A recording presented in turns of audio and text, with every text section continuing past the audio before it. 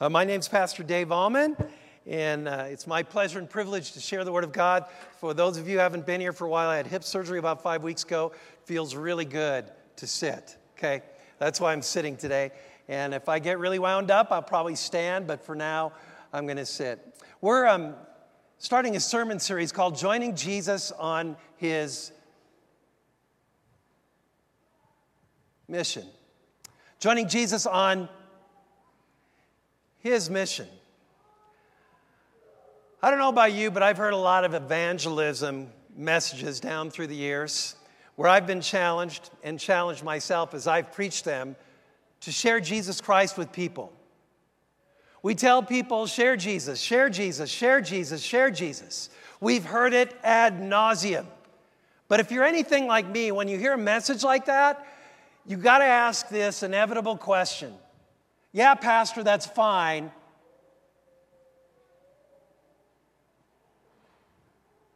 But how do I do that? I just don't know. I can't preach like you. I can't talk to people so openly about Jesus like other people I know. I guess I'm just a failure as a missionary. I guess I just will have to say I get an F in that class. I never will be able to really share my faith. Many of you feel that way. And I'm here to tell you that the pressure, listen to this, the pressure is off. You don't have to be super evangelist. You don't have to preach like the Apostle Paul or Billy Graham or Pastor Tim. You don't have to be trained in Evangelism 101 or know the 5 spiritual laws. All I'm asking you to do as members of Peace and visitors alike is to listen to this. Don't miss it. Listen to this. Don't miss it. To join Jesus on His, you say it, mission. It's His mission, not ours. How many of you have a job? Raise your hand. Okay. How many of you go to school? Raise your hand. How many of you have neighbors? Raise your hand. How many of you play on a soccer team or work out at the gym? Raise your hand. You know what? Listen to this. Jesus is, there I'm standing up already. Jesus is already at work, listen to this, in their lives. He's doing stuff already that you're not even aware of. And all you have to do is go through the doors that God opens to minister, to care, to listen, to offer a word of encouragement or a helping hand. That's it. It's really simple. As we join Jesus on His mission. Now, I've entitled this message, Seeking His Kingdom. And here's what it means to seek His kingdom. To watch for God showing up in different ways in your life and in the lives of other people. Let me say that again. To watch God showing up in your life and in the lives of other people. That's what it means to seek His kingdom. Much like the Samaritan in our story. Now, to go back to this story, Jesus told this amazing story where this guy comes and says, you know, how do I love? Who is my neighbor? And Jesus shares this powerful story we call the Good Samaritan. For us to understand the context, we need to understand that Jesus tells a story about a man traveling on a road from Jerusalem to Jericho. It's a 3,600-foot drop in 20 miles. There's crags and rocks and crevices all along that road as you make that descending trip. And rarely did anybody travel by themselves. But that's what happened with this man. And not surprisingly, as bandits waited along the road, and they're the very same thing to this day, Pastor Tim told me, there's still bandits along that road. Remember, it's a 3,600-foot drop in just 20 miles, and there's rocks and crevices and canyons, so it's easy to get mugged. It's easy to get beat up. And that's exactly what happened to this guy as he was traveling by himself. Now, what happens? Along comes a priest, a religious professional. But he has this duty to give sacrifices in the temple. That's what he's supposed to do. And guess what? If he touches a man that's bleeding, or worse yet, a man that's dead, he's considered unclean and he can't offer sacrifices. So he's got a good excuse. I don't have to get involved. By the way, before I continue this story, I'm one of those kind of people that doesn't like interruptions. When I wake up in the morning, I have my schedule. I'm doing this at this time, this at this time, this at this time, seeing this person, going to this meeting, making this appointment, and I hate interruptions. Are any of you like that too? Okay? Yeah, you got an agenda, things you're going to do. And when somebody interrupts your day, do you find yourself running out of patience a little bit? Becoming irritated with that person a little bit? Considering that interruption as nothing more than a nuisance a little bit? That's me too. That was the priest. He had things to do, people to see, meetings to carry out. I mean, he was a priest. He didn't have time to get involved in this sappy guy who got mud. I'll let somebody else get involved. I'm going to pass by on the other side. And that's exactly what he did. And then the Levite, a religious zealot, a lawyer by trade, an interpreter of the law, comes by, sees the man, and he too, according to the scriptures, does what? Passes by on the other side as well. He didn't want to be interrupted. He could have seen this as a kingdom opportunity to serve and to help and support and encourage and aid, but he passed by on the other side. So finally, this guy, who's a Samaritan, and by the way, Samaritans did not get along with Jews. Jews looked at them as outcasts, as people separated from the community. So the assumption is this man who's been beaten and left half dead on the road is a Jew. This Samaritan could have easily said, I've got an agenda, I've got a schedule, I've got things to do, people to meet, deadlines to commit to. I don't have the time, and I can't stand this interruption. But he saw this, listen to this, he saw this as a kingdom moment. A time when God was opening the door vastly, magnificently for him to help, support, aid, give encouragement, and mend the man's wounds, literally. And that's what he did. Picks him up, puts him on his camel or donkey, goes to the nearest inn, pays for him to stay there, says, put the money on my tab, I'll pay it all. He saw this as an opportunity to minister and to care. He didn't mind the interruption. I got to tell you, we sometimes don't love our neighbor as ourselves. We sometimes are slothful and lazy and make excuses for getting involved in helping other people, whether it's at work or at school or on the soccer field or in the neighborhood. We sometimes say, I just don't have time. And really, I don't know what to say, when all it requires maybe is just to hang out or offer an encouraging word. But so many times, just like the priest, just like the Levite, we pass by on the other side and we don't seize the day to minister to someone who needs us as we join Jesus on his, you say it, mission. But the real Good Samaritan is our Lord Jesus, who's seen our sin and our slothfulness and our laziness and our excuse making, and he comes down to this world and he takes upon himself our sin, and he goes to the cross and pays for it and makes restitution and payment for it once and for all. And the reason he does this is because he loves us so incredibly, so deeply, so magnificently. He is really the Good Samaritan in this story. He comes and binds up our wounded hearts, our shame-filled consciences, our sin-sick souls. And he pours the oil of anointing and healing and blessing and forgiveness and grace upon it all. And he says, I know the excuse making. I know your slothfulness. I know the times you just pass by on the other side, but I've covered it all with my shed blood on the cross, and you are forgiven. Sorry, I'm getting loud. I can't help it. You are forgiven.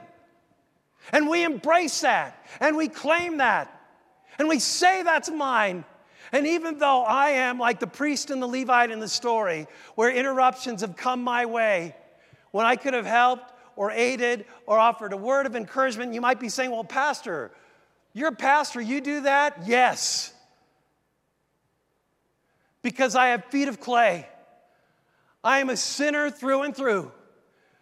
But our God picks us up, binds up our wounds, takes away our sin, anoints us with the oil of blessing and forgiveness, the wine of grace and pardon. And he picks us up and he says, now, when you have interruptions in your life to minister to people, what are you going to do? And our response can be, what listening ear can I give? What word of encouragement can I speak?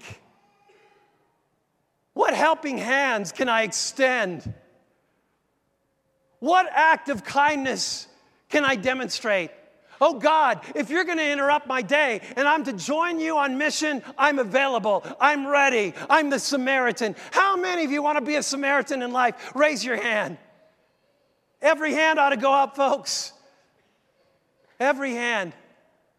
Because God is saying, I want you to seek those kingdom opportunities that I give you in everyday life.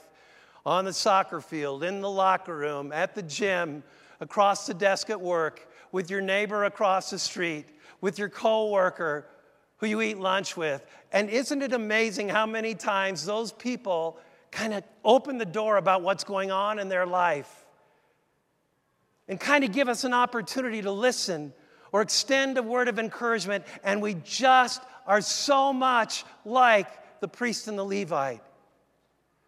I'm here to say, put that to death. Drown it in your baptism. You drown it in your baptism, this slothfulness, this laziness, this unwillingness to get involved in the life of people around us when God is opening the door for us to minister and care and love and encourage. And have you ever noticed that there's something bubbling in your heart? God is speaking to your heart. He's saying, say it, do it. How many of you are German Lutherans? You know what we do as German Lutherans? No, I'm going to let somebody else do it. Or they know how I feel. Oh, no. The words that you're ready to say, the action that you're ready to give, may be just the action, just the word they need at that given time. Can I get an amen? So we have some action items for us today. And a lot of times people, I don't know why they say this to me, but they do. Well, you need to give us some things to do when we leave this place, things to work on. And we try to do that, and here we go again. How to recognize kingdom opportunities. The first thing is equip. Equip yourself with the Word of God. This is Rally Sunday.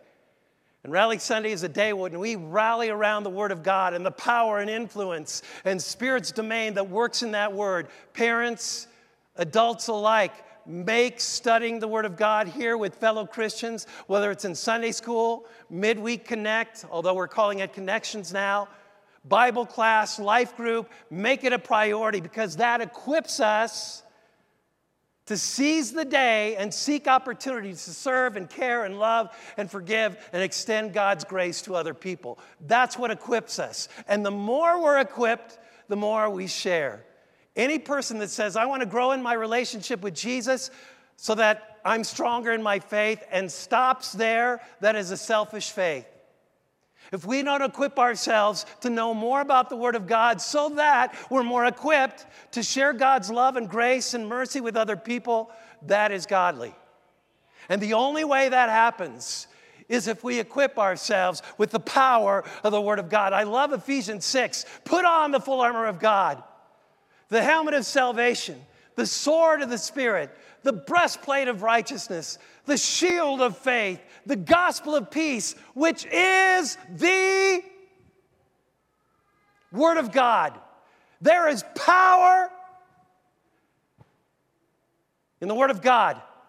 And that's what equips us to seek kingdom opportunities. Pastor Dave, you're coming down pretty hard on us being in Bible class, Sunday school, midweek. Absolutely.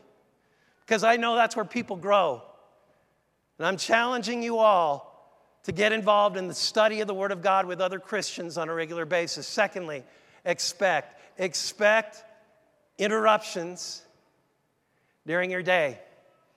And don't hesitate to seize those as opportunities to minister to other people. Whether it's at work, or whether it's at school, or whether it's at the workout facility, expect interruptions. And don't be surprised when God opens the door so amazingly through that interruption that you can't help but go through it. And finally, thirdly, affect what's happening as you are a vessel and a conduit of God's mercy and grace through the words you express, through the love that you give, through the kindness that you show, through the listening ear that you extend. Affect that situation with God's presence in your life, and people will see Jesus Christ in you. Listen to what the Bible says. I am crucified with Christ. Nevertheless, it's not I who live, but Jesus Christ lives in me. And the life I live now, I live by faith in the Son of God who loved me and gave himself for me. God is going to place an opportunity in your life, I guarantee it, sometime this week for you to use these basic principles I've given you today. Seize it. Embrace it. Be not like the priest and Levite. I'm going to get involved. I'm going to put my schedule on hold. I'm going to walk through the door of ministry with this person. Some of you have heard this story. Some of you have not, because many of you are new in the last 3 or 4 years. But in 2005, my son's football team at Denver Lutheran High School was unranked and playing the number 1 team in the state, the Kent Sun Devils. Now, my son went to Lutheran High, and Kent is a secular school, and the name of their team was the Sun Devils. So it was really the Christians against the Devils. You know what I mean? Okay. Yeah. So anyway, the game's tied towards the end. Amazingly, Lutheran High has played so well, and it looks like they're going to win the game. All of a sudden, they fumble. There's like 40 seconds left in the game, although they still have their 3 timeouts. Sure enough, Kent recovers. On the very next play, they fumble. Now Lutheran High School is just like 60 yards away from the goal line. They throw a couple passes, they're completed. There's 3 seconds left on the clock. Now they're going to attempt a 47-yard field goal to win the game. And they attempted it. And it went through the uprights. And Pastor Dave ran onto the field, jumping with the kids like crazy. Who does that? You're not supposed to do that. You know? That's against the rules. But I was jumping around and slapping high fives and giving the kids a hug. I was so excited. Now the game is over. I'm meeting my son after the game. And I hear kind of off in the corners people talking about some party of the adults and the kids, hosted by what at that time were our best friends. We were never invited. I got in the car, I waited in the parking lot with my wife, waiting for someone to come over. Hey, there's a party over at so-and-so's house. You coming? Waited there for 10 minutes. With each passing minute, I got more angry and more angry and more angry. Why didn't somebody tell us about that? I get home, get out of the car, beautiful September Saturday afternoon, we take a walk, and all I'm doing with my wife is grumbling. I can't believe it. I can't believe they didn't invite us. What in the world? That's just so wrong. All of a sudden, I hear this voice, this big booming baritone voice from across the street that says, "Hey, Dave! Dave! Yeah? Why don't you come over here and have a Lutheran beverage with me?" So I go over there. I don't know this guy hardly at all, even though we've been in this neighborhood by this time about 7 years. His name is Dave. So and my wife, both, and I went up to his porch, started talking football, started talking life, shared a little bit what I do. He shared a little bit what he does. Listen to this, I had no idea what God was doing in his life. Had no idea. His wife and his daughter had the previous 6 months come to this church, and I wasn't even aware of it because this is a big church, and I don't get to talk to everybody on a given Sunday. talked to him, did some impressions, did my Harry Carey. Have you guys ever heard my Harry Carey? Hey, welcome to the ball game today. The Cubs are playing on a beautiful day against the Cardinals, and I surely hope that the Cubs win the day. And unlike you guys, he laughed. He thought that was pretty good, okay? I mean, I didn't say diddly squat about Jesus. Nothing. Because I didn't feel impelled to. But he saw something in me, and people see something in you. He saw Jesus in me. He didn't see my sin or my shame or my guilt. He saw Jesus in me. And the very next Sunday, guess where he came? Here. Guess where he sits to this day? There. He's not here today. He was at the 8 o'clock service. Guess what he is now at our church? He's an elder. It all started with me for once putting my schedule and my own stuff off to the side, and instead of me oftentimes being a priest or a Levite, being a Samaritan. I said it before and I'll say it again. Jesus Christ is already at work in people's lives around you. We are just joining Jesus on his, not ours, on his mission. Last point. We put these names up here about 16 months ago. All of them were turned over. Remember? It said the one, O-N-E. There's 20 of them turned over now. You know what that tells me? That you all get it.